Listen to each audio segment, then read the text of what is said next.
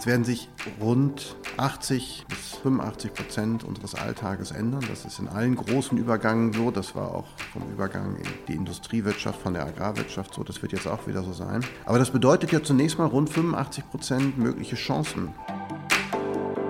Ich mag diesen Begriff nicht lebenslanges Lernen, weil das klingt so immer so wie schulisch. Es ist eine lebenslange eigene Verantwortung für die eigene Bildung. Und das ist etwas, was wir lernen müssen. Wir sind selber wieder verantwortlich dafür, dass wir etwas lernen und was wir lernen. Und wir sind nicht mehr abhängig davon, was ein staatliches System uns vorgeben wird. Schulbuchverlage sollten sowieso abgeschafft werden, weil wer heute noch ein Buch in die Schule bringt, der hat sie nicht mehr alle.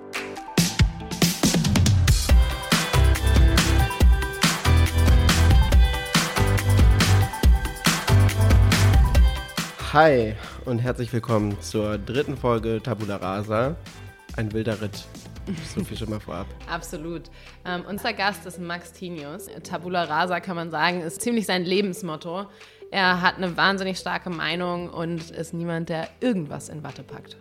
Wer ist Max? Max ist einer der führenden Futurologen in Europa. Und natürlich haben wir die ersten Minuten im Interview erstmal damit verbracht zu verstehen, was ist ein Futurologe eigentlich. Max ist Entertainer, er ist Moderator, er ist Autor und beschäftigt sich mit allen wichtigen Trends, die unsere Gesellschaft in der Zukunft verändern werden. Er hält das Ganze vorwiegend in Unternehmen und berät auch den öffentlichen Sektor, wenn es darum geht, die Zukunft zu verstehen. Und wir sprechen nicht nur mit Max, sondern auch mit seinem 17-jährigen Sohn Emilio, der in Berlin auf ein Gymnasium geht und, was die starke Meinung angeht, einiges von seinem Vater mitgenommen hat. Absolut. Mit Max machen wir einen Blick in die Zukunft. Wir sprechen darüber, warum jeder von uns seinen persönlichen Algorithmus braucht. Er erklärt uns, was die deutsche industrielle Störung ist. Und irgendwie, ich weiß nicht warum, landen wir schon wieder bei Skandinavien. Ich glaube, wir werden das auch nicht mehr los. Das wird der rote Faden und ich finde das auch okay. Viel Spaß mit der aktuellen Folge. Viel Spaß, ciao. Fangen wir zum Start mal an, einen Blick in die Vergangenheit zu werfen, in das Ende deiner Schulzeit, ein paar Jahre zurück. Was wolltest du werden? Du bist ja sicherlich nicht nach der Schule gestartet und hast gesagt, ich werde jetzt Futurologe. Ich wollte Jazzpianist werden. Und bin deshalb auch gleich mal nach London abgehauen, weil ich bin in Essen zur Schule gegangen und groß geworden. Und nach 18 Jahren Essen habe ich die Stadt nicht mehr ausgehalten. Bin dann also nach London, weil im Ruhrgebiet war ich auch echt nicht schlecht. Also ich hatte einige ganz gute Gigs. Bin dann in London allerdings sehr schnell dahinter gekommen, dass die Leute, die auf der Straße spielen und nichts im Hut haben, so unglaublich viel besser sind als ich, dass ich es dann habe bleiben lassen. Heute bist du Futurologe. Was bedeutet das? Ja, das hat nichts mit Zukunftsforscher zu tun, nur ein bisschen. Zukunftsforscher, um das zu erklären, die beschäftigen sich sehr viel mit Studien, sehr viel mit Zahlen und machen daraus Rückschlüsse der Vergangenheit, interpretieren das in die Zukunft. Futurologen haben das Thema eher von der philosophischen Seite. Das heißt, wir gucken, wie entwickelt sich Gesellschaft, wie entwickeln sich Werte in der Gesellschaft, ein neues ethisches Bewusstsein und wie wird tatsächlich Alltag mit Hilfe von Technologie bildhaft stattfinden. Und das Ziel von Futurologen ist es meistens, der Gesellschaft Bilder zu geben, positive Bilder der Zukunft, damit Menschen eine Perspektive entwickeln können und sich selber ein Bild davon machen können, wo sie vielleicht hinwollen. Aber das ist etwas, was in Deutschland nicht so gelebt wird. Da wird meistens sehr auf der Zukunft rumgehackt. Alles ist schlecht, alle verlieren ihren Job und müssen irgendwie Insekten fressen dann irgendwie in Zukunft.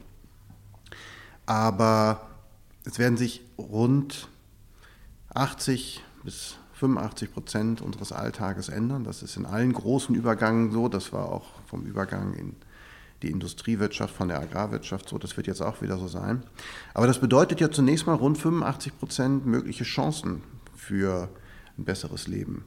In Deutschland schaffen wir das als eines der wenigen Länder, daraus 85% Risiken zu machen. Woran liegt das? Es gibt sogar einen psychologischen Begriff dafür, das ist die deutsche industrielle Störung. Und das ist so wie Kindergarten, das wird weltweit auch dann so ausgesprochen, auch auf Chinesisch übrigens, was sehr lustig klingt. Und diese deutsche industrielle Störung kommt daher, dass wir vor dem Zweiten Weltkrieg eigentlich eine sehr gut funktionierende Gesellschaft hatten. Weimarer Republik und so weiter war damals durchaus ein guter Standard. Durch diesen Irren, der dann da zwischenzeitlich kam, haben wir allerdings die Werte an diese Gesellschaft verloren. Und zwar komplett und so massiv, dass sich danach erst wieder neue Werte aufbauen mussten. Und die kamen mit der Wirtschaftswunderzeit, mit diesen Wirtschaftswunderjahren, wie sie auch oft genannt werden, haben sich für uns Industrialisierung und Gesellschaft und deren Werte zusammen zu einem verbunden. Und wenn du heute zum Beispiel sagst, jetzt ändert sich etwas und die Industrialisierung geht und wir ersetzen das durch Digitalisierung, dann tut uns das nicht nur weh, weil sich ein System austauscht, sondern wir haben das Gefühl, unsere gesamte Gesellschaft wird gerade in Frage gestellt. Und das ist etwas, was uns Deutsche wahnsinnig viel Angst macht. Deswegen haben wir unheimlich viel Angst vor der Zukunft und sehen auch vieles sehr, sehr viel negativer als andere, weil wir diese tiefe innere Verwurzelung mit Gesellschaft vermuten. Und man glaubt in vielen Bereichen, dass uns da jetzt wieder etwas ganz Gravierendes genommen wird. Alle anderen Nationen sagen dann halt irgendwie, ja gut, mein Gott, ich habe meine Familie und die ursprünglichen Werte der Gesellschaft, jetzt kommt halt irgendwie eine neue Technologie, was es letzten Endes nur ist. Und das haben wir in Deutschland nicht so. Und daher kommt dieses Missverständnis. Und deine Mission als Futurologe, sagtest du, ist jetzt diesen positiven Blick auf die Zukunft zu richten? Negativen gibt es ja genug. Das ist richtig. Wie gehst du das an? Naja, es sind viele Fragen, die da in der Bevölkerung sind. Und ich halte halt viele Vorträge, rede halt viel mit den Menschen und kläre dann auch tatsächlich auf, weil viele haben einfach überhaupt keine Vorstellung von der Zukunft. Und das einfach erstmal herzustellen, was ist Zukunft überhaupt? Woher kommt das?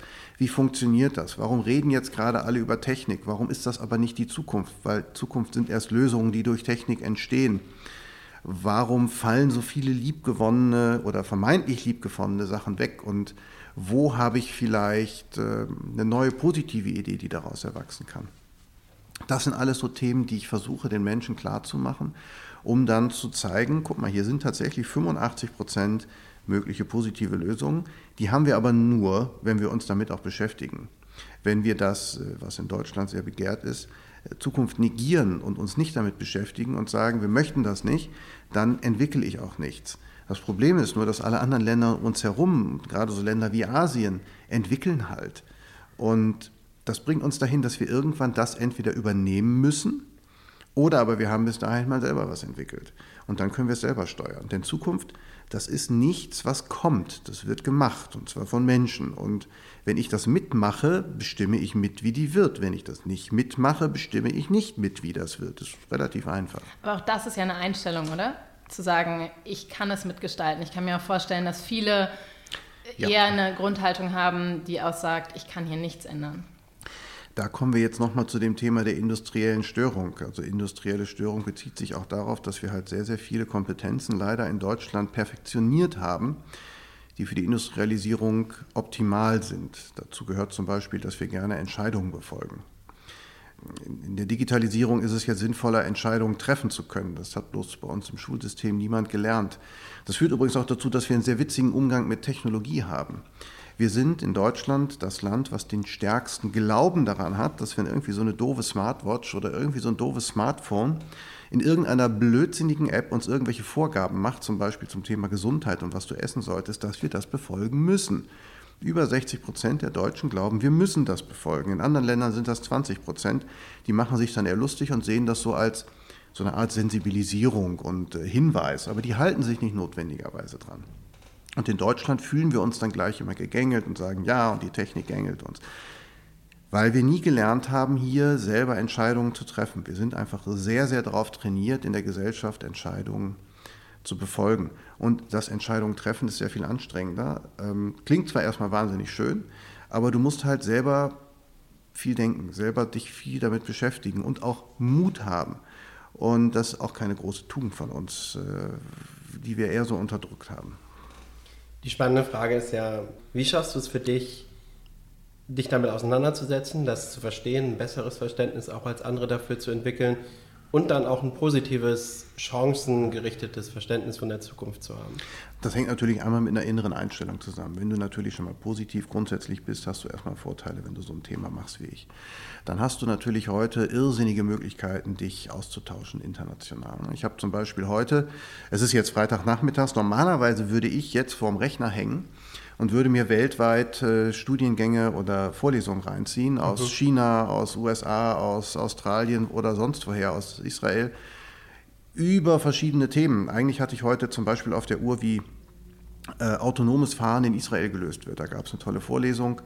Und eine zweite tolle Vorlesung war tatsächlich auch, wie Bildung allerdings nicht für Kinder, sondern für Erwachsene im Arbeitsleben stattfinden wird aus China. Und das waren eigentlich die Themen für heute, aber die mache ich jetzt später. Nicht? Und das sind so Sachen, du kannst dich ja heute mit diesem Thema irrsinnig breit beschäftigen. Und ich habe halt für mich den Luxus, also ich empfinde es als Luxus, dass ich mich rund um die Uhr damit beschäftigen darf und das analysieren darf, Gespräche dazu führen darf, mit dem wissenschaftlichen Beirat hier in Deutschland darüber sprechen darf, mit der Weltöffentlichkeit. Und das führt dazu, dass du zunehmend zu immer stärkeren Szenarien kommst, wie Zukunft tatsächlich aussehen könnte. Und die versuche ich dann zu beschreiben und für andere Menschen anfassbar zu machen, sodass die sich daraus ein Bild machen können. Versuche das auch meistens sehr einfach zu beschreiben, weil das nützt nichts, wenn ich versuche, niemand muss wissen, wie eine Blockchain wirklich funktioniert. Du musst nur wissen, was kann eine Blockchain später machen. Und das ist, ich weiß auch nicht genau, wie ein Ottomotor funktioniert. Ich weiß aber, wohin ich mit dem Auto fahren will, um etwas zu tun. Das ist ungefähr so der Vergleich. Und das versuche ich halt. Und das macht den Spaß. Und so komme ich auch dazu. Ne? Alltagssachen für nächstes Jahr plane ich zum Beispiel auch eine Reise durch Deutschland zunächst mal zu Fuß zu machen mit einem guten Freund. Und wir wollen dann über das Thema Zukunft mit den Menschen einfach mal in den Städten, Dörfern und auf der Straße reden. Nicht? Das ist jetzt keine grundsätzliche Studienerhebung, aber das ist ja der Vorteil eines Futurologen. Es geht darum, sich Bilder zu machen und auch Gefühle einzufangen, die Studien auch oft gar nicht abbilden können. Und insofern sind wir da eine ganz gute Ergänzung. Und dann kann man halt gucken, passen die Studien dazu oder passen sie nicht? Und wenn, warum passen sie nicht? Vielleicht ist es manchmal so, dass Studien gar nicht alles abgebildet haben oder zu weit gestern waren oder eine bestimmte technische Annahme, die erst noch kommt, noch nicht mit reinberechnet haben. Wie zum Beispiel alle Studien noch behaupten, Menschen würden zunehmend in Städte ziehen. Nicht? Und das ist halt auch so ein Irrglaube, weil wenn Technologie sich noch schneller so weiterentwickelt, dass wir noch mehr durch digitale Technologie arbeiten können, wo wir wollen, brauchen wir keine Stadt mehr, um das Thema Industrialisierung, Digitalisierung aufrechtzuerhalten. Und das ist das, was aber wiederum Futurologen eher beschäftigt. Das heißt, was könnte noch kommen, was könnte das für Auswirkungen haben?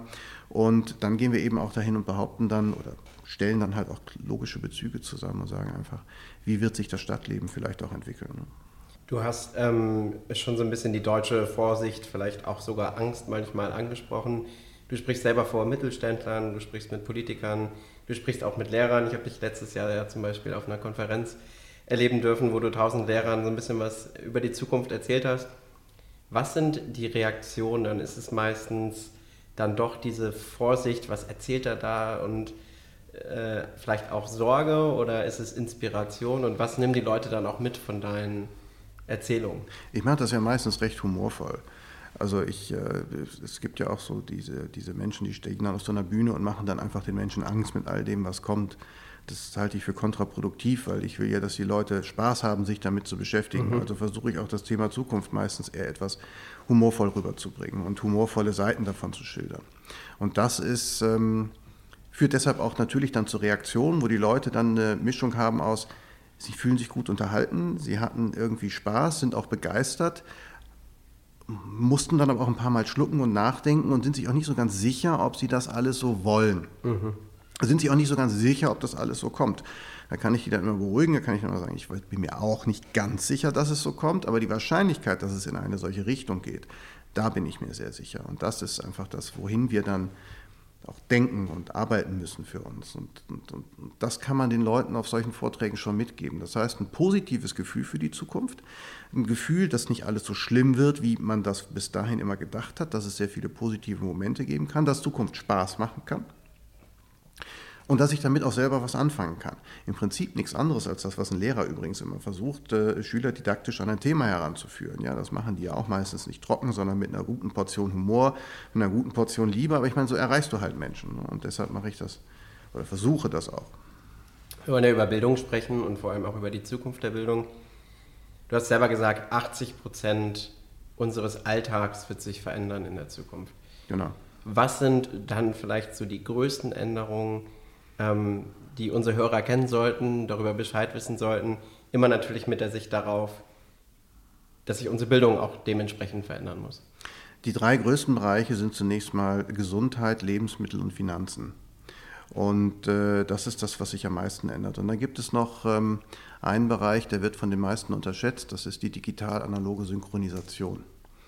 Man könnte auch Logistik dazu sagen. Nicht? Das heißt also, wenn alles dann ineinander greift, weil wir leben aus der Industrialisierung kommend immer sehr in einer Branche, sehr in einer Technologie. Aber zum Beispiel beim Thema Gesundheit. Ich meine, wir haben heute alle so ein Smartphone, da ist so eine Kamera drin. Die neuen können halt über das Gesichtserkennung zum Beispiel dich erkennen und entsperren.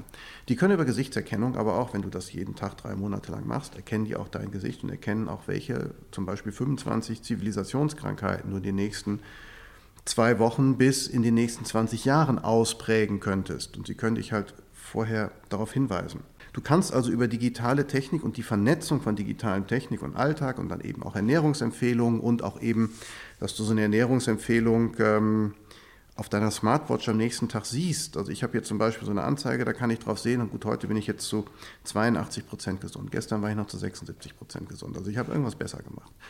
Wenn ich früher mich gesund ernährt habe, habe ich irgendwie nach 3 bis 6 Monaten vielleicht irgendwo an meinem Körper gemerkt, hey, das hat tatsächlich was gebracht. Heute sehe ich das an einem nächsten Tag. Das heißt, ich kann mir das, was ich Positives gemacht habe und den Lerneffekt noch merken. Das ist so wie bei Hunden, wenn du die irgendwie eine Stunde später für was belohnst, dann wissen die gar nicht wofür. Und das ist genauso aber auch bei uns Menschen. Nach 6 Monaten weiß ich nicht mehr, wofür ich mich da belohne. Und das erzeugt keine Kontrolle, sondern das erzeugt bei mir eine Sensibilisierung. Ja, ich fühle mich davon nicht kontrolliert, sondern es sensibilisiert mich dafür, das Richtige zu tun, was ich vielleicht manchmal vergesse. Es sensibilisiert mich dafür, vielleicht mal früher schlafen zu gehen, weil ich halt viele Abendtermine habe und dann kommst du mal irgendwie so um 0 Uhr nach Hause und gehst dann um 1 Uhr ins Bett oder setzt dich noch hin oder isst im schlimmsten Fall noch was, nicht? Und das wird dann halt alles getrackt und dann sagt dir irgendwann dein System, ein bisschen runterfahren vielleicht, ein bisschen ruhiger, ein bisschen gesünder mal, ein bisschen wieder leben. Und natürlich hat man das auch selber im Gefühl, aber ganz ehrlich, solche Systeme machen das Ganze sensibler. Und darüber kommen solche Sachen in Gang. Ein ganz, ganz wichtiger Punkt für die Menschen zu wissen ist das Thema Algorithmen. Das wird ja heute immer so verschrien. Ja, also das ist, da hat einer einen Algorithmus über mich und das ist ganz was Schlimmes. Ist auch klar, weil wenn ich heute mit einem Algorithmus oder über einen Algorithmus rede, dann ist das so, ich bin meistens auf einer Seite von Google, Facebook oder Amazon und will irgendwie etwas kaufen oder die wollen mir irgendwie etwas verkaufen, was ich gar nicht will. Und dann haben die zwar meine Vorlieben, aber sie haben immer so ein bisschen ihre eigene Idee dahinter. Wir treten dafür ein, also nicht nur wir Futurologen, sondern auch viele andere Menschen, dass jeder Mensch das Recht darauf haben sollte, seinen eigenen persönlichen Algorithmus zu besitzen, von Geburt an. Das heißt, ein Algorithmus, der dich von Geburt an beobachtet, all dein Handeln, Tun, in allen Daten aufzeichnet, der gehört aber dir, da kann auch sonst keiner ran. Und wenn jeder seine eigenen Daten besitzen würde, die er erzeugt und nicht andere, dann hätten wir auch viel mehr Datengleichheit. Das heißt, im Moment gehören sie alle irgendwelchen Unternehmen. Da komme ich auch nicht mehr ran. Wenn ich aber selber meine Daten habe und dann auch, und das ist technologisch machbar, nachvollziehen kann, wem ich sie für was freigegeben habe und wer sie für was nutzt, dann habe ich wieder eine Souveränität. Und das ist auch etwas, was uns zum Beispiel bei der Bildung helfen kann, weil der Algorithmus beobachtet mich ja und er kann mir genau sagen, das sind Themen, die liegen dir. Da solltest du mehr von lernen, da solltest du dich mehr mit beschäftigen. Denn in der Digitalisierung brauchen wir nicht mehr diese Gleichheit von Menschen, die wir bisher gebraucht haben in der Industrialisierung, weil wir die Prozesse der Industrialisierung immer am Laufen erhalten haben mussten. Das heißt, wenn einer ausfällt durch Rente, durch Krankheit, durch irgendwas, musste der schnellstmöglich ersetzt werden. Deswegen mussten wir alle ein ähnliches Wissen haben.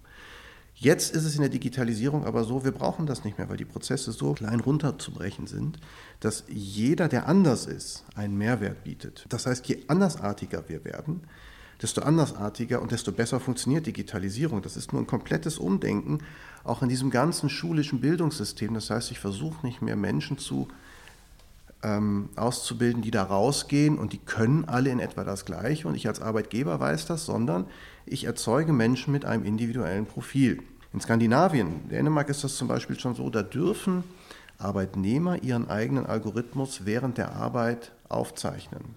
Das heißt, das ist nicht zugänglich für den Arbeitgeber, nur für den Arbeitnehmer. Der kann wiederum sehen, was kann ich besonders gut. Jetzt stellt der Arbeitgeber ein Projekt ins Netz Und daraufhin kann der Arbeitnehmer sehen, das Projekt könnte zu mir passen. Da werde ich Spaß dabei haben, das zu machen, weil er kann die Tiefe des gesamten Projektes gar nicht sonst beurteilen. Er erkennt aber auch, ich brauche noch vielleicht 1, 2 andere dazu, die andere Fähigkeiten haben, damit das Projekt wirklich fluppt, damit ich damit nicht überfordert bin. Und das führt in Skandinavien dazu, dass die Menschen eine viel, viel höhere Zufriedenheit in diesem Bereich haben. Und dafür können solche Sachen helfen. Das würde aber zum Beispiel heißen, dass wir das in der Bildung von Kindesbeinen an schon begünstigen, dass diese Andersartigkeit, dieses, was ich lerne, völlig andere Themen sein können. Das heißt, ein paar Grundkenntnisse in bestimmten Sachen zu lernen, ist sicherlich hilfreich, damit du einfach in der Gesellschaft mit anderen dich austauschen kannst. Aber spätestens beim Satz des Pythagoras bin ich raus. Ja? Und also das heißt für mich so auf der Ebene 7. Klasse. Ja? Also da ist irgendwann diffundiert das Ganze. Ja? Dann braucht es kein Allgemeinwissen mehr. Lass uns da nochmal, also vielleicht nochmal die wichtigsten Punkte zusammenzufassen. Ja. Du hast einerseits gesagt, Technologie hat das Potenzial, in ganz, ganz, ganz wesentlichen Teilen unseres Alltags unser Leben besser zu machen, weil wir alleine durch das Volumen an Daten, was mittlerweile entsteht und die Fähigkeit, das technisch auszuwerten, ja, unser Leben ganz anders optimieren können, eine ganz andere Transparenz über unseren Alltag auch bekommen. Du hast auch gesagt, das bedeutet, dass wir einerseits diese Kompetenz brauchen, die Technologie zu verstehen, also diese Algorithmen zu verstehen, weil das Missbrauchspotenzial da ja sehr, sehr groß erstmal hinter ist. Insbesondere, wenn diese Algorithmen hinter Unternehmen liegen, die primär kommerzielle Interessen haben. Der zweite Punkt, das hast du auch kurz angesprochen, wir brauchen eigentlich auch eine neue und intensivere Diskussion um Ethik und Moral, um wie wir diese Technologie eigentlich einsetzen wollen. Was bedeutet das jetzt konkret an Veränderungen oder was müssen wir jetzt dadurch verändern in der Art und Weise, wie wir junge Menschen auf das Leben vorbereiten? Und vor allem, wo lernen diese jungen Menschen das auch? Ist die Schule der Ort? Oder? Damit wollte ich eigentlich gleich einsteigen. Schule ist sicherlich als Grundprinzip immer noch ein schöner Ort, ob ich den nun Schule nennen muss. Jedenfalls treffen sich dort Menschen an einem bestimmten Ort und können etwas zusammentun. Das ist heute noch ein Klassenzimmer, das muss nicht immer ein Klassenzimmer sein. Die können sich auch an anderen Orten treffen.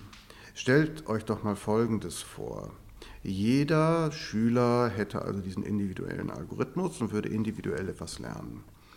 Er würde Teile davon in der Schule machen, Teile davon zu Hause, Teile davon in Museen, Teile davon auf der Straße. Es wird eine völlig neue Form des Unterrichts stattfinden. Lehrer sind eigentlich mehr oder weniger dann Coaches dafür, auf einer ethischen und grundsätzlich gesellschaftsstrukturellen Ebene den Schülern die richtige Richtung beibringen und sagen, guck mal hier, das ist hilfreich für dein Leben, das ist hilfreich für die Gesellschaft, das ist hilfreich dafür, dass wir uns alle positiv für mehr Lebensqualität einsetzen können. Es geht dann gar nicht mehr mal so sehr um die einzelnen Inhalte. Da ist es dann wichtig, dass ein Schüler eine Nachfrage stellen kann und sagen, hier, guck mal, das und das haben wir jetzt rausgefunden, das und das aus dem Internet, das haben wir aus persönlichen Gesprächen, das haben wir aus Diskussionen mit Menschen auf der Straße. So, jetzt hilf uns doch mal bitte, wir brauchen hier einfach eine Richtung, was für uns der beste Weg ist. Da sind Lehrer dann auf einmal wieder gefragt. Aber sie sind nicht mehr gefragt als jemand, der wie früher alles weiß. Nicht, das ist genauso wie bei Ärzten. Nicht? Das ist so, wenn du heute zum Arzt gehst und hast dich vorher im Internet schlau gemacht, dann weißt du über deine spezielle Krankheit, die du vielleicht hast, viel mehr als der Arzt, weil der hat davon 3 Fälle im Jahr. Du hast dich jetzt 3 Wochen mit dem Thema auseinandergesetzt. Natürlich weißt du in dem Moment mehr. Und das ist heute genauso. Das heißt, wir haben nicht mehr dieses, was wir in der Industrialisierung hatten, dass wir Wissen selber haben müssen, sondern Wissen liegt jetzt überall rum. Wir brauchen eigentlich eher wieder wie in der Agrarwirtschaft Kompetenzen, was wir mit dem Wissen machen. Wir haben uns in der Agrarwirtschaft sehr viel mit grundlegenden Themen wie Lebensqualität, wie kann ich also ein besseres Leben haben, beschäftigt, wie kann ich meine Nahrung bekommen, wie kann ich das, wir hatten zwar kein Umweltbewusstsein, aber wie kann ich im Zuge mit der Umwelt mein Leben gestalten, war einfach ein großes Thema. Das sind eigentlich Themen, die wir jetzt potenziert mit digitaler Möglichkeit und ins digitale Zeitalter übertragen, auf eine andere Art und Weise wieder haben. Wir haben also auch eine eigene Form von autarkem Handeln wieder. Wir waren in der Agrarwirtschaft sehr viel autarker, weil, stell dir vor, wir hatten ein Haus und da war ein Kamin drin. Und wenn wir das Haus heizen wollten, mussten wir den Kamin befeuern. So, und wenn kein Holz da war, war die Hütte halt kalt. Dann kam jetzt die Industrialisierung, da haben wir so ein großes Elektrizitätswerk, da musst du zwar noch einen Knopf drücken, aber wenn das mal ausfällt, dann sind alle platt. So, und wir mussten dem außerdem Geld geben, vorher nicht. Wir sind also abhängig. Jetzt haben wir vielleicht demnächst wieder ganz, ganz viele Solardächer. Und jeder ist wieder für sich selber oder für sein Solardach verantwortlich. Nur, wenn jetzt irgendwie ein Solardach oder die Hälfte aller Solardächer ausfällt, habe ich immer noch die andere Hälfte. Und ich kann das übers Netzwerk dann steuern, dass ich immer noch Strom habe. Bin aber wieder autark und auf mich selbst gestellt und muss mich selber darum kümmern. Und das ist so ein bisschen das, was hier passiert. Und wir werden auch wieder das so haben, dass Bildung nicht mehr so vorgegeben ist vom Staat. Wenn wir das nämlich machen, als Kultusministerium etwas vorgeben, was Lehrinhalte sind, dann wird Folgendes passieren. Wir werden einfach Innovation komplett ausschalten. Wir werden die Möglichkeiten zur Weiterentwicklung ab einem bestimmten Punkt einfach kappen, weil es da nicht mehr weitergeht, weil Menschen dann einfach aufhören zu lernen. Die Menschen haben aber vielleicht ganz andere Interessen, die viel schneller, viel weitergehen. Ich meine jetzt nicht so eine gewisse Grundbildung, die sollte gleich sein, aber darüber hinaus dieses Erfassen völlig neuer Themen, das kannst du überhaupt nicht mehr vorgeben heute, weil das so unendlich viele Möglichkeiten sind. Und daran werden wir uns gewöhnen, dass die Leute etwas machen müssen. Vielleicht werden die noch nicht mal mehr einen richtigen Schulabschluss machen, wie wir das heute kennen. Weil vielleicht brauchen wir den gar nicht mehr, weil wir vielleicht, wie vorhin bei dem Arbeitsmodell, immer auf Projekten arbeiten. Vielleicht wird das so sein, dass wir ein neues Projekt kriegen und sagen, okay, dafür habe ich die Kompetenzen zu 80%, 20% muss ich mir durch Bildung noch ranziehen. Das heißt, bis hin ins universitäre Alter werde ich immer wieder, auch ins gesamte Arbeitsleben, werde ich immer wieder Sachen dazulernen, gezielt. Und das wird eine völlig neue Form von Bildung werden. Das ist nicht lebenslanges Lernen, wie wir das heute vorstellen. Das ist einfach eine permanente, ich mag diesen Begriff nicht, lebenslanges Lernen, weil das klingt so immer so wie schulisch. Es ist eine lebenslange eigene Verantwortung für die eigene Bildung. Und das ist etwas, was wir lernen müssen. Wir sind selber wieder verantwortlich dafür, dass wir etwas lernen und was wir lernen. Und wir sind nicht mehr abhängig davon, was ein staatliches System uns vorgeben wird. Du sprichst ja gerade sehr viel darüber, explorativer zu lernen, mehr zu erkunden. Ja. Das bedeutet ja aber auch, wenn ich mehr Eigenverantwortung habe über meinen Lernprozess, dass ich auch eigene Interessen entwickeln muss. Ich muss mir bewusst werden, was will ich lernen, was interessiert mich eigentlich. Genau. Ich glaube, das ist ein Thema, was jetzt gerade im Status quo, im Schulsystem, im Bildungssystem eher eine untergeordnete Rolle spielt, weil wir gehen davon aus, dass es immer noch eine Art Wissenskanon geben muss, den jeder durchläuft. Natürlich. Wie kommt man da jetzt hin zu sagen, wir helfen Menschen wieder dabei, ihre Interessen zu entwickeln und einen eigenen Lernpfad zu entwickeln, weil es bedeutet ja sehr, sehr viel Eigenverantwortung auch. Die bisher in den Kompetenzen von Schülern nicht gelehrt wird. Insofern kann man weder den Schülern, übrigens auch nicht den Lehrern, irgendeinen Vorwurf machen, weil auch die kriegen es ja nicht beigebracht. Auch die Gesellschaft muss ja erstmal dieses neue Denken antizipieren, daraus Lehrprogramme für Lehrer machen, daraus muss was für Schüler werden. Wir müssen uns nur halt ein bisschen beeilen, weil in China machen die das relativ zackig und in China haben die diese Systeme schon. In China lernen die quasi in der hier Grundschule schon mit künstlicher Intelligenz umzugehen. Sie lernen Entscheidungen zu treffen, die künstliche Intelligenz ihnen als Möglichkeit vorgibt. Sie lernen, dass in China nicht jeder gleich ist. Sie haben sehr, sehr starke Unterschiede in den Lehrkurven. Und auch was die Leute lernen, sind schon viel, viel früher spezialisierter. Also die sind da schon einen Tacken weiter und wir müssen uns da relativ schnell anpassen. Aber vollkommen richtig, es geht einfach nicht von heute auf morgen und diese Kompetenzen kannst du auch nicht einfach aus dem Hut zaubern. Wir müssen uns da nur mit beschäftigen und wir müssen das offen diskutieren und nicht immer diskutieren mit so einem negativen Unterton von wegen, jetzt bin ich aber raus und das will ich nicht und das ist jetzt aber nicht so das, wie ich mir Schule vorstelle, sondern wir müssen einfach wirklich mal gucken, was passiert auf der Welt und was genau brauchen wir dafür. Und dann müssen wir uns alle zusammensetzen und positiv darüber reden, wie kriegen wir das hin. Sonst funktioniert es nicht. In der Gesellschaft, die du so beschreibst, hast du jetzt auch schon mehrfach gesagt, spielt der Lehrer ja eine ganz zentrale Rolle. Weil es dann weiterhin Lehrer heißt oder vielleicht der Coach ist, was auch immer. ist eine andere Frage. Aber die Rolle des Lehrers, wie ich sie mir vorstelle, wird ja sogar viel spannender, weil er eben nicht mehr ein Programm allen Schülern gleichmäßig mitgibt, sondern eben in diese Rolle des Coaches kommt und sich mit den Schülern auf einer ganz anderen Ebene auseinandersetzt. Wenn du jetzt den Schritt auf den Schritt davor schaust, die Lehrerbildung, was müsste man Lehrern beibringen, damit sie diese Coaches für die Schüler sein könnten? Leider das Gleiche, was man Schülern beibringen müsste. Das ist halt so ein bisschen das Problem dabei. Das heißt, wir müssen auch mit Lehrern anfangen, zu gucken, was heißt eigentlich Digitalisierung, was heißt eine digitale Gesellschaft, was ist das, was da jetzt kommt nach der Industrialisierung und wie muss ich darin leben. Und Lehrer sollten diese Offenheit und diesen explorativen Geist, also diesen Entdeckergeist haben, das zu machen. Das ist aber, und das, was du vorhin gesagt hast, ist schön, der Beruf wird dadurch abwechslungsreicher und viel, viel spannender, aber auch viel, viel anstrengender, weil du eben viel mehr improvisieren musst, dich viel mehr auf Einzelne einlassen. Du kannst halt nicht mehr irgendwie sagen, so, die Gruppe ist so, da mache ich jetzt das Programm, die Gruppe ist so, da mache ich jetzt das Programm. Du musst dann halt wirklich dich mit dem individuellen Themen auseinandersetzen. Und das ist nicht nur inhaltlich, sondern auch psychisch mitunter sogar eine Belastung, weil du natürlich in diesem, was da die Schüler auf dich einbringen, auch immer sehr viel individuelle Haltung hast. Und stell dir vor, die sind alle viel autonomer und selbstständiger. Wir alle wissen, dass das schwierig ist, mit Persönlichkeiten umzugehen manchmal. Und dann hast du noch ganz viele davon, für die du verantwortlich bist. Das ist jetzt nicht unbedingt so, dass ich da mich als Lehrer nur drauf freuen würde. Da würde ich schon auch so ein paar Fragen stellen wie soll ich das tun? Nicht in einem System, wie es bisher funktioniert. Das heißt, ich habe ja auch digitale Unterstützung, ich habe ja auch andere Lehrer, ich habe auch Coaches für bestimmte Bereiche, die bestimmte Teile auch in der Psyche von den Kindern dann mit bilden, wo es darum geht, bestimmte ethische Grundwerte zu finden, was anders stattfinden wird als heute. So, das heißt, wir werden dann hoffentlich dazu kommen, dass die Kinder auch durch dieses Autonome auch selbstständiger sind, auch selber früher lernen, eigene Probleme zu lösen und dadurch Lehrer auch nicht mehr ganz so viel auf den Keks gehen wie heute und kannst du mal helfen und ich weiß auch nicht, wie ich das machen soll, sondern dass das eigentlich eher Verhaltensweisen sind, die zunehmend abnehmen werden. Das ist jetzt natürlich alles sehr idealisiert gesprochen, das kann man sich auch teilweise heute wirklich noch nicht vorstellen. Das wird sich auch in den nächsten 5 Jahren nicht so umstellen, allerdings wir müssen gucken, dass wir in den nächsten 10 bis 15 Jahren so eine Vision in einigen Schulen hinbekommen. Einige Schulen sind ja heute auch schon so, dass sie so eine Richtung funktionieren.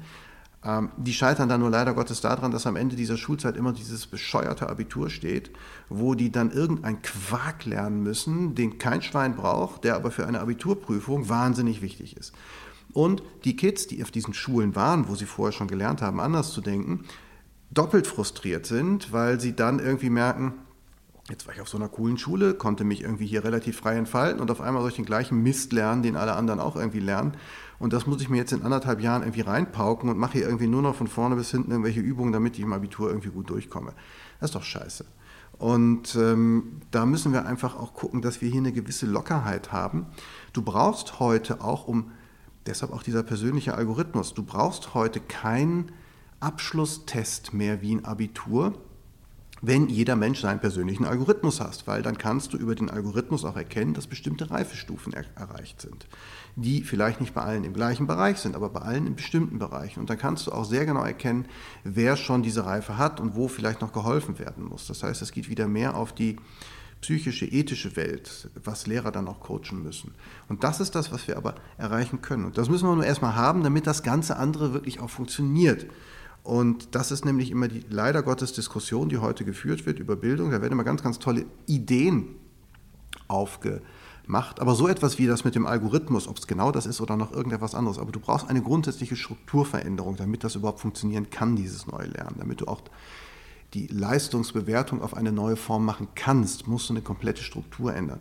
Und das ist nicht einfach durch irgendwelche neuen Inhalte und lustigen Tablets. Ich halte Tablets im Unterricht für totalen Bullshit. Ja, und alle sollen das jetzt irgendwie ausstatten, als wenn daran Digitalisierung hängt. Die Kids haben sowieso irgendwas zu Hause und machen irgendwie was. Und ja, ich weiß nicht, einige können sich es nicht leisten. Und das müssen wir auch noch irgendwie erreichen. Und dann müssen wir da irgendwie Zugänge zu schaffen. Ja, alles richtig. Aber wenn wir jetzt Tablets anschaffen, wer sagt mir denn, dass es nach 2025 überhaupt noch Tablets gibt? Vielleicht habe ich dann schon irgendwie ein Hologramm, was irgendwie vor mir irgendwie im Himmel erscheint. Ich meine, ist doch Quark, irgendwie was an Technik festzumachen. Das wäre ja genauso, als wenn ich jetzt jedem Schüler einen Volkswagen Käfer damals gegeben hätte, als der irgendwie auf den Markt kommt, weil ich gesagt hätte, das ist die Grundbasis für Industrialisierung. Und dann stelle ich irgendwie 3 Jahre später fest, oh ja, den Käfer braucht jetzt halt auch keiner mehr. Jetzt gibt es halt irgendwelche Autos, die sind halt schneller, besser, weiter. Also es ist doch irgendwie Quark. Und deshalb müssen wir uns aber grundsätzlich daran halten, wohin kann ich mit so einem Auto fahren? Und wir müssen daran denken, wohin kann ich mit digitalen Informationen kommen?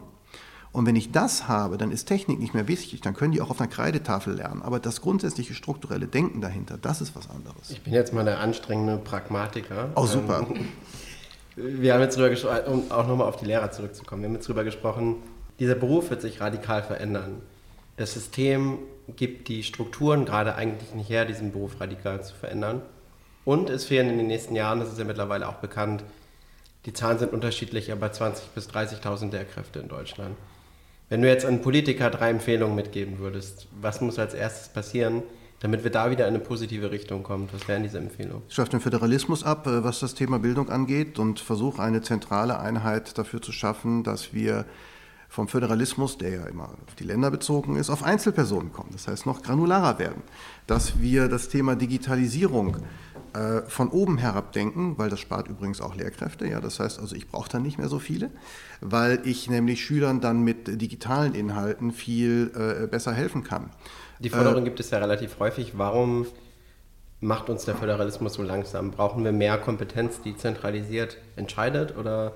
Ach, das sind diese fürchterlichen Machtspielchen meistens von alten weißen Männern, ja, die irgendwie denken, ich bin hier der King und ich will das aber so, wie ich das habe, und deshalb, ich meine, bist du mal irgendwie von Berlin raus nach Brandenburg gefahren? Hast du dich schon mal gefragt, warum eine Straße 1,50 Meter weiter rechts ist, wenn du nach Brandenburg fährst?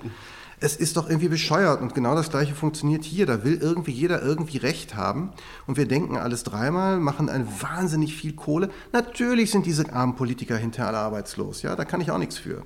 Und wir brauchen dann einfach nicht mehr in jedem Bundesland irgendwie noch einen Bildungsstab von irgendwelchen Verrückten, die sich mit irgendwelchen Schulbuchverlagen ins Bett legen und irgendwelche blöden Inhalte da irgendwie zusammenstricken und die völlig von gestern sind.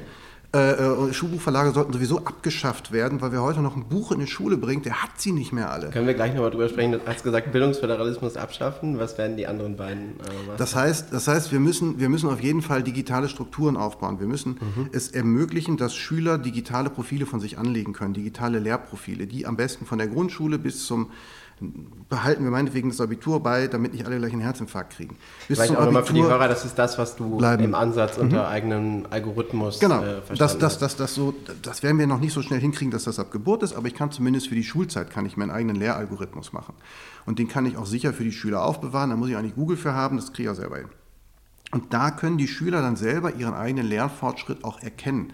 Ich meine, das schaffen wir in Dänemark, kleines Land, mit Arbeitnehmern. Ja, das ist kein Hexenwerk. Das kann man heute so machen, dass die Schüler daran auch erkennen, auch wie reif ist mein Algorithmus, was habe ich schon alles gelernt, welche Kompetenzen brauche ich noch.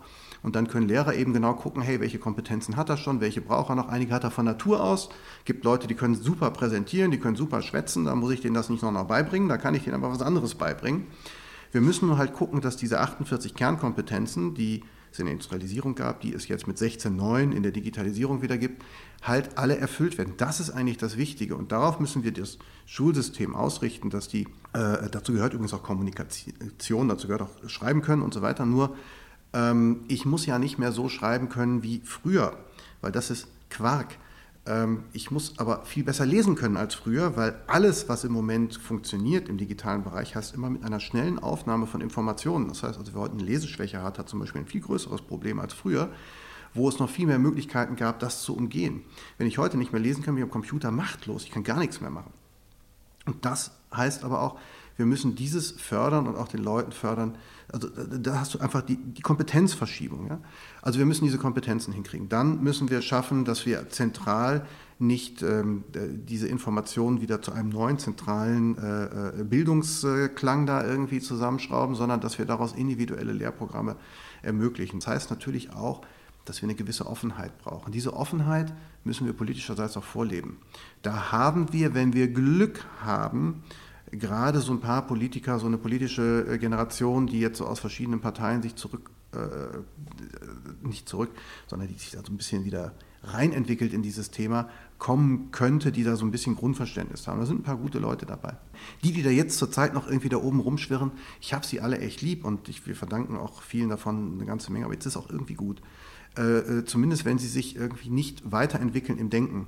Und ich glaube auch eine Frau Merkel hat wahnsinnig tolle Sachen gemacht und ist auch wichtig für uns, um so eine generelle ethische Richtschnur vielleicht zu geben. Aber, und das kann man ihr auch nicht übel nehmen, bestimmte digitale Prozesse kommen da in den Kopf einfach nicht mehr rein. Und das ist einfach bei jedem Menschen, der sich nicht tagtäglich damit beschäftigt, hat völlig andere Kompetenzen. Die muss sich damit auch nicht beschäftigen. Nur wir brauchen jetzt welche, die es tun. Wenn du so über die Schüler von heute sprichst, hast du ja selbst ein ganz gutes Beispiel zu Hause. Dein Sohn Emilio ist 17 Jahre, geht in die 12. Klasse hier in einem Gymnasium. Ja. Mich würde mal interessieren, die Zukunft, die du so beschreibst, ist das, was er auch sieht? Oder was sind so die zentralen Streitpunkte auch zwischen euch beiden, wenn ihr in die Zukunft blickt? Das Problem ist, er ist natürlich da nicht so mit mir im Streit, sondern eher mit dem System. Weil wir haben es natürlich geschafft, übrigens auch mit der Schule, die hervorragend ist, die nämlich auch versucht hat, anders zu erziehen als andere, die ihm auch versucht hat beizubringen, in der Schule Widerworte zu geben, Sachen in Frage zu stellen. Das haben sie jetzt davon. Ne? Jetzt tut er das halt auch. Und zu Hause eckt er damit auch nicht an und wir fragen uns halt auch immer, was soll dieser Bullshit? Warum soll man zu so einer Lehrveranstaltung hingehen, die von vornherein irgendein Zeug lehrt, was du später nicht brauchst? Da ist das relativ schwierig, dann hinterher ruhig zu bleiben und auch als Kind das zu akzeptieren. Ich kann ihm aber auch nicht anlügen und sagen, jetzt mach das und das ist ganz wichtig für dich und deine Zukunft und wenn du kein Abi hast, dann wird aus dir nichts. Ja?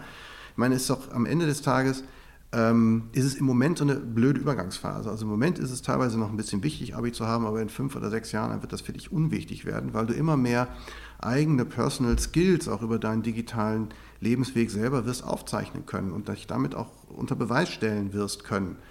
Er selber stellt vieles in Frage, stellt auch die 12. Klasse und das Abitur sowieso in Frage. Und das finde ich auch gut, dass er das tut, weil irgendeiner muss damit anfangen. Und das macht es für ihn im Leben sicherlich im Moment nicht unbedingt bequemer, aber sich sein ganzes Leben lang dann wiederum unterzujochen und wie so ein Lemming hinter einer gesellschaftlichen Ideologie herzureden oder herzulaufen, die einfach alt ist und falsch ist ja auch nicht die richtige Richtung. Dein Sohn ist ja jetzt aber auch in einer privilegierten Situation. Er hat dich zu Hause, der ihm diese Dinge mitgeben kann und ist auch auf einer besonderen Schule, du hast es gerade erwähnt. Was würdest du jetzt einem Schüler mitgeben, der all das vielleicht nicht hat, der in einer ganz normalen Schule in Anführungsstrichen ist und vielleicht dieses etwas progressivere Arbeiten so nicht mitbekommt und auch vielleicht aus dem Elternhaus nicht dieses kritische Denken so sehr mitbekommt, wie es bei Emilio der Fall ist? Das ist echt schwierig, weil er meistens in einer gesellschaftlichen Struktur verfangen ist, wo er selber auch nicht auf die Idee kommt. Weil er natürlich Kind, macht mein Sohn ja auch nicht anders, im Moment sind wir noch so die Eltern, natürlich Vorbild. Irgendwann in den nächsten Jahren wird sich das jetzt wahrscheinlich ändern. Aber da sucht er sich andere eigene Vorbilder. Hat er auch schon angefangen. Richard Branson findet er ziemlich cool. Ja? Also, ist ja erstmal nicht der Schlechteste. So, und aber das ist natürlich, wenn du in so einer Situation selber bist als Schüler in einem Elternhaus, die das voll unterstützen, so ein System, und dann auch auf einer Schule bist, die das selbst unterstützt, musst du schon echt Glück haben, dass du in deinem Leben an einen Punkt kommst, wo du sagst, ich will das aber so nicht und ich will das anders haben. Und da gibt es immer wenige, aber, und dafür finde ich es gut, wenn, ich meine, ihr macht hier so einen Podcast. Ich finde so einen Podcast deshalb wichtig und deshalb bin ich auch da drin, weil ich finde, je mehr Leute so etwas hören und je mehr Leute sich damit auseinandersetzen und auch hoffentlich Schüler und sich die Frage stellen, okay, irgendwas von dem, was der Typ da erzählt hat, klingt zwar total hohl und total schwachsinnig, aber die 5 Punkte habe ich jetzt für mich mal mitgenommen, dann ist ja schon mal wahnsinnig was und dann kann ich vielleicht bei so einem Schüler was auslösen. Und dann kann ich ihn nur motivieren, versuch es einfach zu tun, aber es ist schon schwierig, wenn du da keine Umgebung hast, die dich unterstützt. Ich kenne das selber von zu Hause, ich wollte halt nie studieren, habe auch nie studiert und alle dann immer aber gesagt haben, ja, aber du musst doch und ohne Studium kann aus dir nichts werden und so weiter und so fort. Nicht? Und auch da muss man Lehrer unterstützen und auch gucken, dass auch hier Eltern abgeholt werden, dass die sich damit einlassen und auf neue Themen neu zu denken. Und immer mehr Eltern dann immer mehr zuhören, weil der gesellschaftliche Druck im Moment wahnsinnig groß ist. Das merke ich auch immer auf den Elternabenden, dass die Lehrer oft die sind gar nicht das Problem. Die Eltern sind das Problem, die da hinkommen und sagen, ich möchte aber, dass mein Sohn Mathe lernt und zwar ganz genau nach diesen Prinzipien und diese Inhalte habe ich früher auch gelernt und die waren gut. Was ich einsehe, wahnsinnig schwierig ist, weil die haben das ja auch nie gelernt, die haben diese Kompetenz dafür nicht mitbekommen, die Inhalte nicht. Und was machst du denn dann als Lehrer, selbst wenn du noch so innovativ bist, irgendwann hast du einfach auch keinen Nerv mehr auf diese andauernde Diskussion. Wir stehen da also tatsächlich vor diesem großen Problem und das schaffen wir nur darüber, dass wir uns wie heute mit Menschen zusammensetzen, die sagen, ey, irgendwas läuft da gerade faul und das nicht nur im Staate Dänemark, sondern auch irgendwie im Staate Deutschland und das müssen wir ändern. Und wenn das passiert, dann können wir was erreichen. Eine Frage, die ich noch hätte, die, glaube ich, ganz spannend ist, es gibt ja immer diese Zahl, 60-70% der Berufe der Zukunft, die gibt es heute noch nicht, die kennen wir heute noch nicht.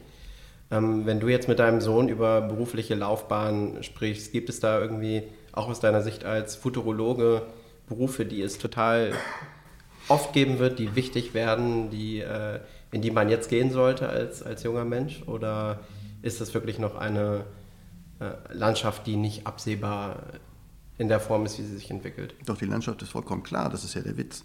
Die Landschaft ist so klar, dass es halt nicht mehr einzelne Berufsbilder über ein Leben lang geben wird, sondern es wird so sein, dass wir immer wieder in Projekte reinkommen und immer wieder feststellen, dass wir für diese Projekte bestimmte Kompetenzen brauchen. Das heißt, unsere Berufsbilder werden sich im Laufe unseres Lebens immer weiter verändern. Wir werden nicht mehr so etwas lernen, wir werden etwas lernen, mit dem wir einsteigen können in ein Berufsfeld, was wir uns aussuchen. Und dann werden wir innerhalb dieses Berufsfeldes immer wieder vor neue Aufgaben gestellt werden.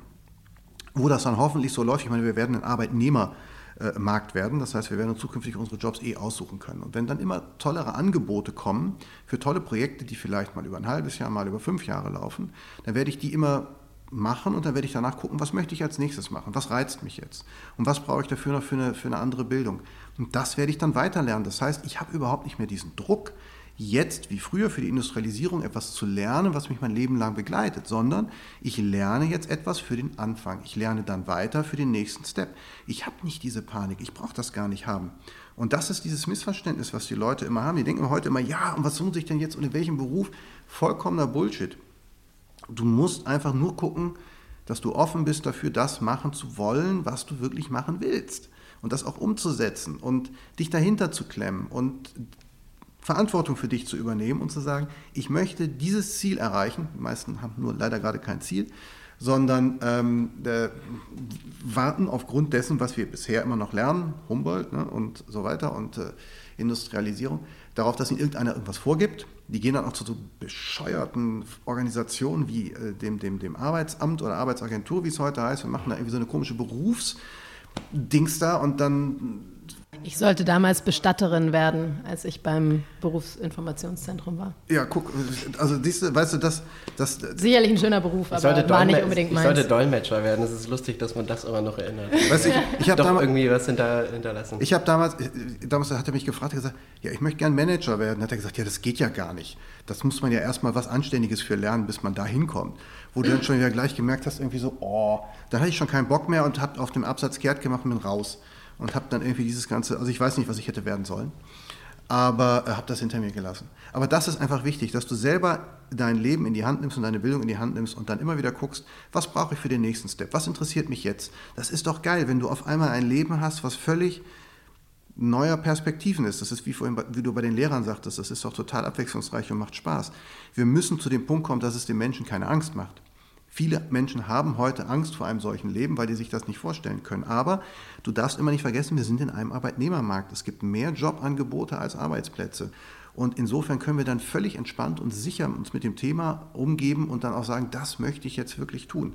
Und das müssen wir hinkriegen. Und da kann dann einfach Digitalisierung, Bildung, Gesellschaft, neue Themen, mein Leben mir selbst in die Hand nehmen, immer wieder neue Perspektiven schaffen und die verfolgen. Kann zu einem wundervollen Leben werden. Und dazu muss ich heute nicht wissen, was ich irgendwie in 30 Jahren machen will. Dazu muss ich heute nur wissen, was ich die nächsten 5 Jahre machen will oder die nächsten 2. Und schon bin ich fein raus. Wir kommen zu unseren 3 Abschlussfragen.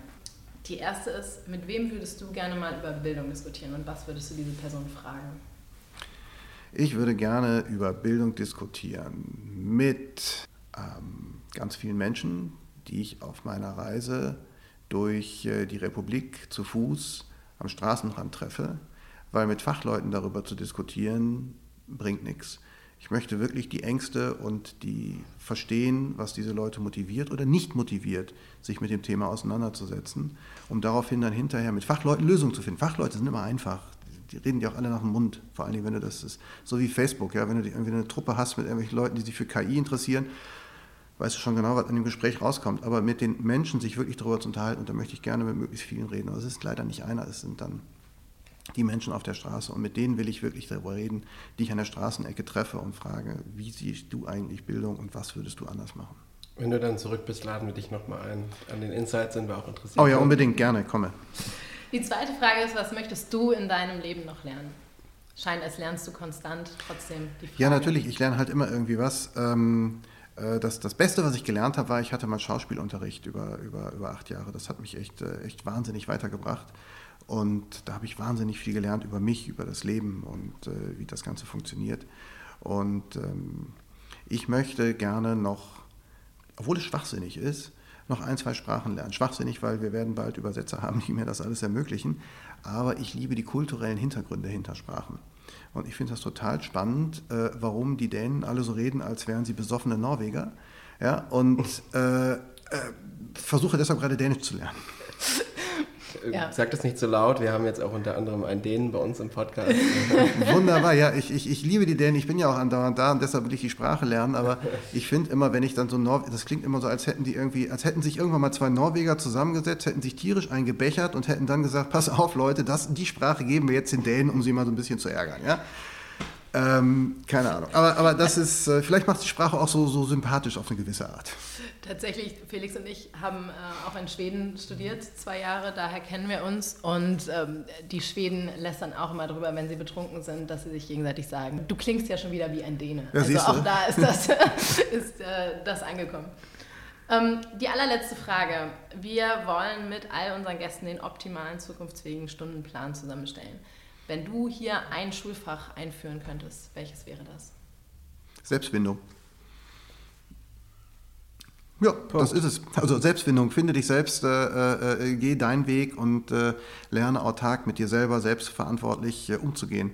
Das ist das Wichtigste, was wir für Digitalisierung brauchen, weil das ist das, was uns dazu hilft, die Möglichkeiten, die uns dieses ganze Neue bietet, wirklich zu nutzen. Und deshalb sollte man genau das lernen. Ich danke euch für das unglaublich tolle Gespräch. Ich habe wahnsinnig viel gelernt, wahnsinnig viele Sachen gehört und auch gesagt, die ich ohne euch niemals gesagt hätte.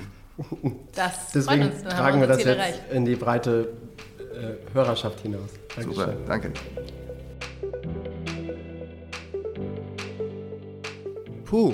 Wenn euch das noch nicht genug war, dann bleibt jetzt noch dran, denn wir haben uns auch Max' Sohn Emilio geschnappt. Emilio ist 17 und geht auf die evangelische Schule Berlin-Zentrum. Das ist eine ziemlich coole Schule, die ganz viel anders macht als die normale Schule und die auch immer wieder als Vorzeigebeispiel hergenommen wird. Insofern hat er auch einige spannende Anekdoten zu erzählen. Wir wünschen euch viel Spaß mit dem zweiten Teil des Gesprächs.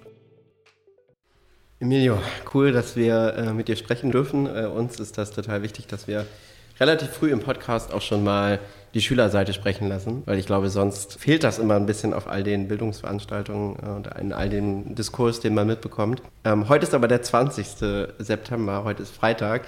Bis eben oder jetzt wahrscheinlich auch noch laufend sind die Fridays for Future Proteste heute global. Erzähl doch mal, was war dein Eindruck? Wie hast du das Ganze erlebt? Also ich war ja bis vor ein paar Minuten oder einer halben Stunde ungefähr da. Es war unglaublich, weil es waren 10.000 Demonstranten angekündigt, letztendlich waren wir 120.000 und das ist einfach ein unglaublich tolles Gefühl gewesen, heute ein Teil davon zu sein und irgendwie da mitzumachen. Wir müssen jetzt zum Start eine Frage stellen, für die du uns hassen wirst und die jeder Schüler wahrscheinlich in der Oberstufe ständig zu hören kriegt. Was stellst du mit deiner Zukunft an? Wie geht's jetzt danach? Also du hast ja noch ein Jahr, aber wie geht's nach der Schule für dich weiter? Nach der Schule geht es für mich hoffentlich damit weiter, dass ich eine Ausbildung bei der Feuerwehr anfange zum Notfallsanitäter und dann vielleicht irgendwann Medizin studiere. Welche Rolle hat für dich die Schule in diesem Prozess gespielt, deine Zukunft zu definieren, deinen weiteren Weg zu definieren? Meine Schule hat einfach insofern mich darin bestärkt, dass einfach das zu machen, wofür man steht oder wofür man ist und sich auch gegen Widerstände irgendwie durchzusetzen und nicht nur der breiten Masse hinterher zu schwimmen. Dazu muss man ja sagen, du bist auf einer besonderen Schule. Kannst du mal beschreiben, was die Schule ausmacht und woher diese andere Einstellung kommt? Also damit muss man aber anfangen vor ca. 7 Jahren, als ich auf die Schule gekommen bin. Wir haben Zeit. Naja, vielleicht sagen wir an der Stelle auch nochmal, weil deine Schule auch im Gespräch mit Max jetzt schon sehr häufig erwähnt worden ist. Du bist an der ESBZ, an der Evangelischen Schule Berlin-Zentrum, eine Schule, die auch sowohl in Deutschland und global sehr bekannt ist, als Leuchtturmschule gilt, immer wieder auch ausgezeichnet wird, glaube ich auch sehr oft hospitiert wird bei euch, weil ihr viele Dinge anders macht und was ihr anders macht, da kommen wir jetzt drauf. Insofern wieder den Ball zurück an dich. Ja, also was wir natürlich anders machen, ist, dass es für die Schüler plötzlich Raum gibt, auch dem Lehrer mal ein Gegenwort zu bringen und dass es nicht immer so ist, wir müssen tun, was der Lehrer von uns will, sondern wir dürfen auch einfach das tun, was wir wollen. Wir haben da auch gewisse Räume, uns einfach frei auszuleben. Wir haben zum Beispiel eine Lex-Woche, wo wir uns sozusagen eine Woche lang mit einem Thema beschäftigen wollen, was wir machen wollen. Ich zum Beispiel habe in der letzten Lex-Woche meine Ausbildung zum Sanitätshelfer gemacht und habe mich da einfach noch mit Erster Hilfe weiter beschäftigt. Und so gibt es andere, die dann ein Filmprojekt gestartet haben. Dann gibt es aber auch andere, die sich mit Klimaschutz befasst haben. Und dann gibt es wieder andere, die unglaublich coole Songs geschrieben haben in der Zeit. Also da gibt es auch einfach mal Raum, wirklich sich auszuleben und nicht nur immer irgendwelche Matheformeln auswendig lernen zu müssen oder in Bio erklären zu müssen, was denn jetzt Borreliose ist. Ich habe über eure Schule mal gelesen, dass ihr zwar auch regulären Unterricht habt, ihr aber viel, viel mehr Freiheiten habt dabei zu entscheiden, was will ich heute an dem Tag eigentlich lernen, wenn ich morgens zur Schule komme. Erzähl doch mal ein bisschen, wie ist dein Schulalltag strukturiert? Wie bauen sich dann diese Freiräume auch in deinen Schulalltag ein? Also den wesentlichen Unterschied in den typischen Fächern, jetzt Mathe, Deutsch, Englisch, sieht man in der 7 bis 10, wo wir das Lernbüro haben. Weil da einfach nicht mehr mit Frontalunterricht gearbeitet wird, sondern wird damit gearbeitet, dass es sozusagen Bausteine gibt, in denen finden sich Karten wieder, auf denen dann deine Aufgaben sind. Und der Lehrer ist sozusagen nur noch als Erklärperson oder als Assistenz da und hilft dir dabei, deine Aufgaben zu erreichen. Aber du sollst natürlich auch immer versuchen, nicht zu sagen, ach Gottes Willen, die Aufgabe verstehe ich jetzt nicht und sofort den Lehrer rufen, sondern vielleicht auch unter Mitschülern oder halt auf deine eigenen Art und Weise einen Lösungsweg dafür zu finden für diese Aufgabe. Welche Rolle spielt Technologie bei euch im Alltag? Weil um Technologie dreht es sich ganz oft in der öffentlichen Debatte, wenn heute über Modernisierung von Schulen diskutiert wird. Wie wichtig ist das bei euch? Schon relativ wichtig für uns Schüler. Aber es geht halt viel in der öffentlichen Debatte natürlich meiner Meinung nach immer viel um die Gerätschaften oder um die Hardware. Aber ich denke, es geht auch viel mehr um die Software, die wir Schüler erlernen müssen. Also nicht Software in dem Sinne von einem Computerprogramm, sondern halt Soft Skills. Weil ich glaube, wir müssen uns nicht mehr damit befassen, irgendwelche Matheformeln auswendig zu lernen, weil das kann jede Maschine besser als wir. Also das müssen wir auch gar nicht in Frage stellen oder diskutieren. Wir müssen vielleicht aber eher lernen, wie arbeiten wir im Team zusammen oder wir müssen uns mit Werten befassen, mit Empathie. Sowas müssen wir, glaube ich, einfach wieder lernen und weniger dieses Lernen, wie bedienen wir eine Maschine oder was geben wir in eine Maschine ein, sondern mehr dieses, wie arbeiten wir mit den Maschinen zusammen, aber wie arbeiten wir vor allem mit anderen Menschen zusammen, dass das halt einfach nie verloren geht, dass wir nicht nur vor unserem Bildschirm sitzen, sondern einfach auch wissen, da draußen gibt es noch andere Menschen, mit denen müssen wir uns befassen. Warum könnt ihr viele Dinge anders machen? Weil viele sagen ja, es ist so ein so starres System und man kann Schulen eigentlich wenig gestalten. Ihr seid ja ein Beispiel dafür, dass das geht. Was waren da die treibenden Kräfte? Warum funktioniert das bei euch? Also einer der treibenden Kräfte natürlich am Anfang war definitiv Margret Rasfeld. Die hat auch das ganze Kollegium so eingebläut, dass das einfach eine unglaubliche Stimmung war. Zu der Zeit, so die ersten Jahre, bis dann Frau Rasfeld leider in Rente gehen musste, weil das deutsche Schulsystem auch länger nicht zugelassen hat, dass sie Schulleiterin ist. Wir hätten uns das alle gewünscht, aber da sieht man auch mal wieder, das starre System kriegen wir auch ab und zu spüren, aber es ist natürlich auch einfach so, dass auch viel gesagt wird, dann einfach, wir machen das jetzt einfach mal und sich aber natürlich auch die Lehrer im Klaren sind, wenn sie an die Schule kommen. Das heißt mehr Arbeit, wobei es heißt ja noch nicht mal mehr Arbeit, das heißt einfach nur andere Arbeit zu machen.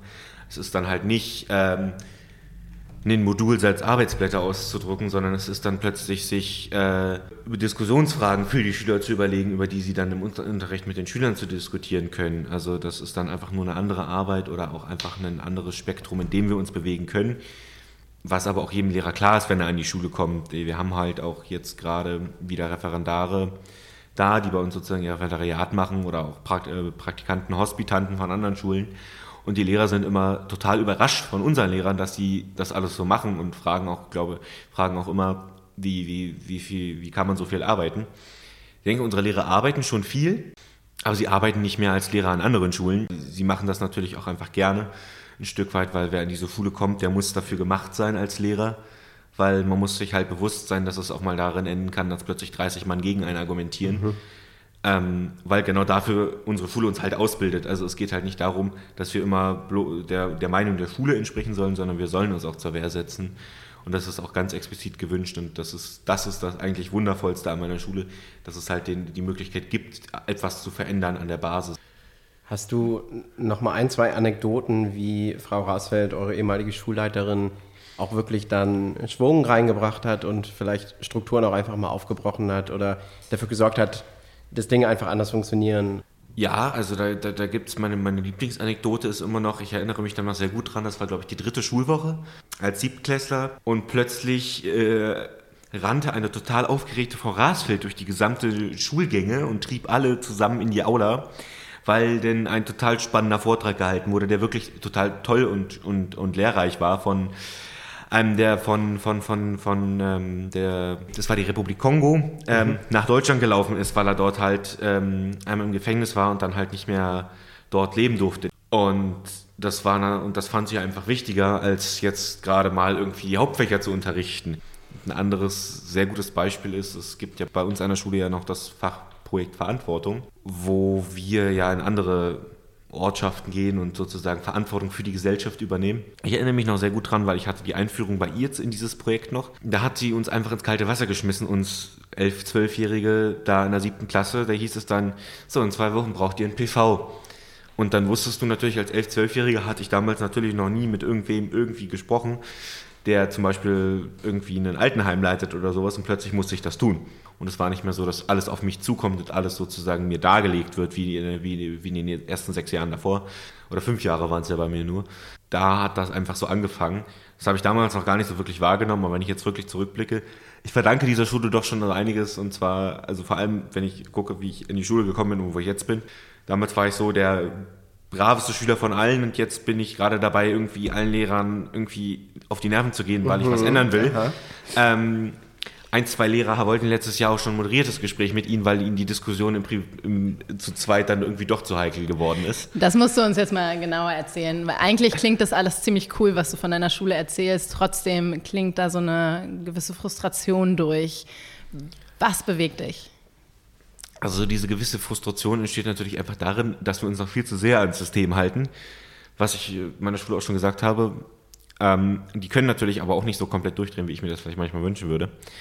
Manchmal würde ich mir einfach wünschen, wir würden einfach mal so eine Projektwoche oder auch einen Projektmonat einfach mal dazu machen, wie wir Schule verändern.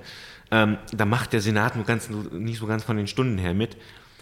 Aber auch einfach die Frustration ist natürlich da, weil wir vor allem in der Oberstufe noch zu gleich sind. Wir sind noch zu normal.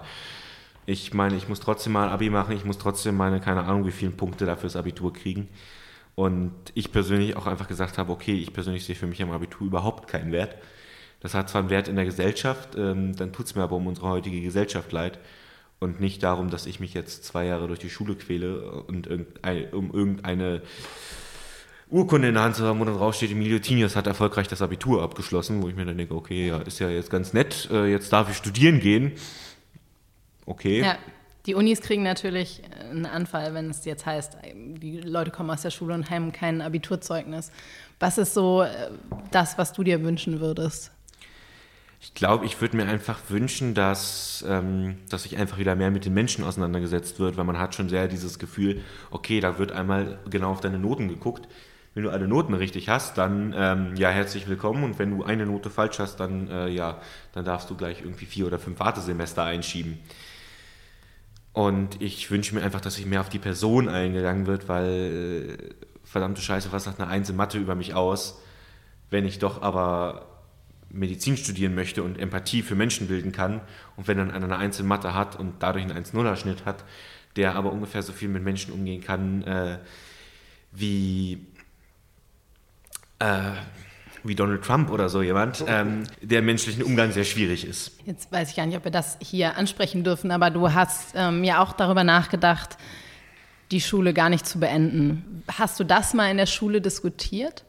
Ich diskutiere viel mit meinen Mitschülern darüber und da geht es von totalem Verständnis hin zu kompletter Ablehnung, was aber natürlich auch damit zu tun hat, dass ich einen sehr genauen Plan habe für meine Zukunft. Ich weiß relativ genau, wo ich hin möchte, zumindest zum jetzigen Zeitpunkt, was ich machen will. Und für die das noch nicht so haben, ist das sicherlich eine gute Zeit in der Schule, aber für die es relativ sicher wissen, glaube ich das noch nicht. Also glaube ich nicht, dass das aktuell wirklich gut ist, wie es ist. Weil wenn man wirklich weiß, was man machen will, dann hat man doch recht wenig Raum dafür. Ich sehe das selbst, ich habe dienstags von 8:30 Uhr bis 17 Uhr und habe um 18 Uhr mit meinem Ehrenamt jede Woche das wöchentliche Treffen und komme da auf Biegen und Brechen von Mitte nach Marienfelde, was natürlich, wo ich mir natürlich auch wünschen würde, dass es einfach auch mehr Raum dafür gibt. Und die Schüler, die mir zustimmen, sind meistens auch die, die genau wissen, was sie eigentlich später machen wollen. Es aber machen, weil ihre Eltern sagen, sie müssen ein Abitur haben. Ich denke, das Glück habe ich nicht, meine Eltern sind da super. Die können mich da auch sehr gut verstehen. Und da habe ich natürlich auch einfach viel auch in der Schule gelernt. Einmal natürlich auch sich dagegen zu widersetzen, selbst wenn sie dagegen wären. Ich glaube, ich würde es trotzdem machen oder trotzdem diese Überlegungen haben, weil eben genau die Schule das zulässt, auch solche Gedanken. Was ich noch ganz spannend finde, du hast ja gesagt, als Lehrer muss man zu euch passen. Wann passt denn ein Lehrer zu euch? Was muss er mitbringen, um gerade an eurer Schule glücklich zu werden und erfolgreich zu sein? Also ich glaube, das Erste ist, man muss ein unglaublich großes Selbstbewusstsein bei uns als Lehrer haben, weil wie gesagt, es passiert halt auch einfach mal, dass wirklich 30, 60, 90 Schüler plötzlich gegen einen sind.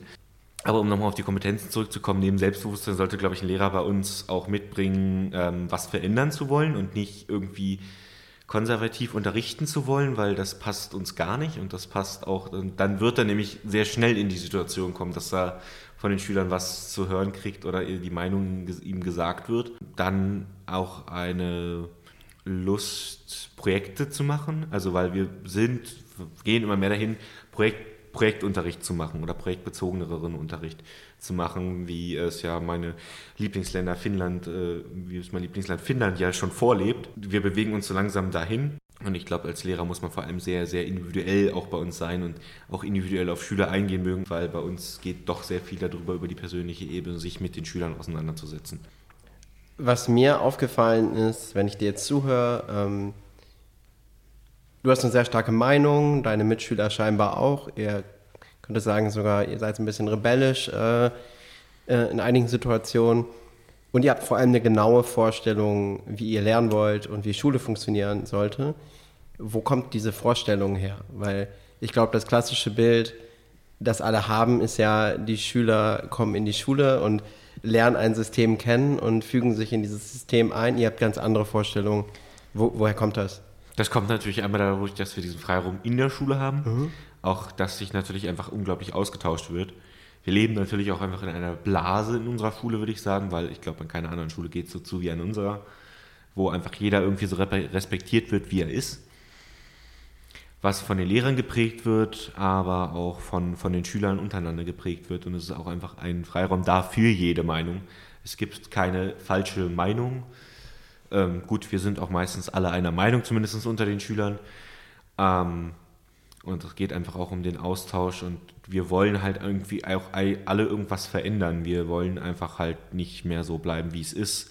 Das aber natürlich auch einfach eine gesamte Generation mitschwingt, die jetzt gerade sozusagen kommt, glaube ich. Da schwingt das natürlich einfach immer dauerhaft mit. Thema Mitgestaltung kommt da ja auch ein bisschen durch. Ihr dürft mitgestalten, ihr dürft eigene Gedanken einbringen.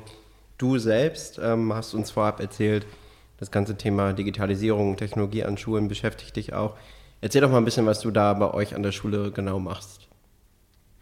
Also bei uns an der Schule hat das alles angefangen mit meinem MSA-Vortrag. MSA ist mittlerer Schulabschluss, oder? Genau. Meine MSA-Präsentation, die ging ja damals über das Thema Digitalisierung der Gesellschaft im Hinblick auf das Umfeld Schule. Und damit hat das eigentlich alles so seinen Lauf genommen. Danach war ich in irgendwelchen Gremien drin und habe mich mit den Menschen unterhalten. Wie wollen wir eigentlich digital werden? Wie können wir digital werden? Ich war jetzt auch 3,5 Wochen lang im Örestad-Gymnasium in Dänemark, in Kopenhagen und habe da natürlich auch viel also die machen das wirklich gut, also die nutzen ihre technischen Geräte doch sehr, sehr gut. Ist so bekannt als eine der Schulen in Europa, die da, glaube ich, komplett sich auch umgestellt haben. Ja, die 100% digital sind, genau. Aber die sind 100% digital in der Hardware, aber nicht in der Software, was ich ja vorhin angesprochen habe. Also das fehlt mir und das versuche ich gerade in unserer Schule so ein bisschen durchzubringen. So diese Themen, so ein Fach oder sowas wie Teambuilding, wie Teamarbeit, Präsentationen, wie präsentiert man eigentlich richtig oder was sind Werte, oder wie können wir ideal sozusagen den Zusammenhang zwischen Maschine, Mensch und Gesellschaft finden, also einzelne Mensch und Gesellschaft. finden. Das sind so die Sachen, die ich gerade versuche, irgendwie bei uns in der Schule immer so mit einfließen zu lassen. Es gibt jetzt, ich habe jetzt nächste Woche eine Pulsarwoche. Da gibt es vereinzelte Pulsare, die dieses Thema anschneiden. Und da hätte ich einfach auch Lust, einen Pulsar zum Beispiel anzubieten.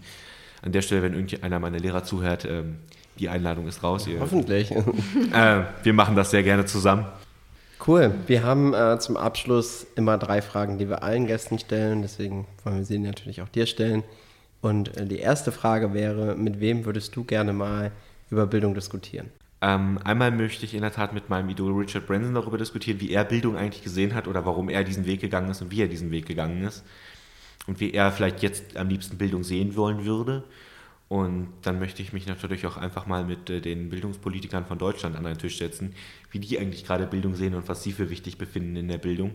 Weil ich glaube, da gibt es doch eine sehr, sehr große Meinungsverschiedenheit. Du bist noch jung, deswegen ist die Liste vielleicht ein bisschen länger, aber kannst du uns eine Sache nennen, die du in deinem Leben noch lernen möchtest? Die ich in meinem Leben noch lernen möchte? Holy. Wenn wir jetzt mal was ganz Simples nehmen, was mir aber oft widerschlägt, dass ich das eigentlich gerne können wollen würde, ist Klavier spielen. Mhm. Ich liebe unglaublich Musik. Meine Nachbarn können viele Texte meiner Lieblingsbands unfreiwillig auswendig, insbesondere freitags, nachmittags. Die allerletzte Frage ist, wir wollen mit unseren Gästen den optimalen, zukunftsfähigen Stundenplan erstellen. Wenn du ein Schulfach dir auswählen könntest, was du in diesen Stundenplan einführen würdest, welches wäre es? Ich habe ja vorhin schon viele genannt. Die würde ich natürlich auch gerne vielleicht in einem Unterrichtsfach zusammengefasst gerne sehen. Dieses Werte, Präsentation, Teambuilding, wenn man das so in einem Unterrichtsfach zusammenfassen würde und das irgendwie Soft Skills nennen würde. Ich glaube, das würde einfach unglaublich weiterhelfen. Wie können wir besser sein als Maschinen? Und das können wir, indem wir unsere menschlichen Kompetenzen oder menschlichen Fähigkeiten ausnutzen, die eine Maschine nie erlangen werden kann. Und das sind halt genau diese Soft Skills. Und das wäre so das Fach, was ich mir, glaube ich, wünschen würde. Vielen Dank. Vielen Dank, Emilia. Und weiterhin viel Erfolg bei deinem Weg. Vielen Dank zurück und einfach ganz viel Erfolg mit eurem Podcast und viele schöne Gäste. Danke dir.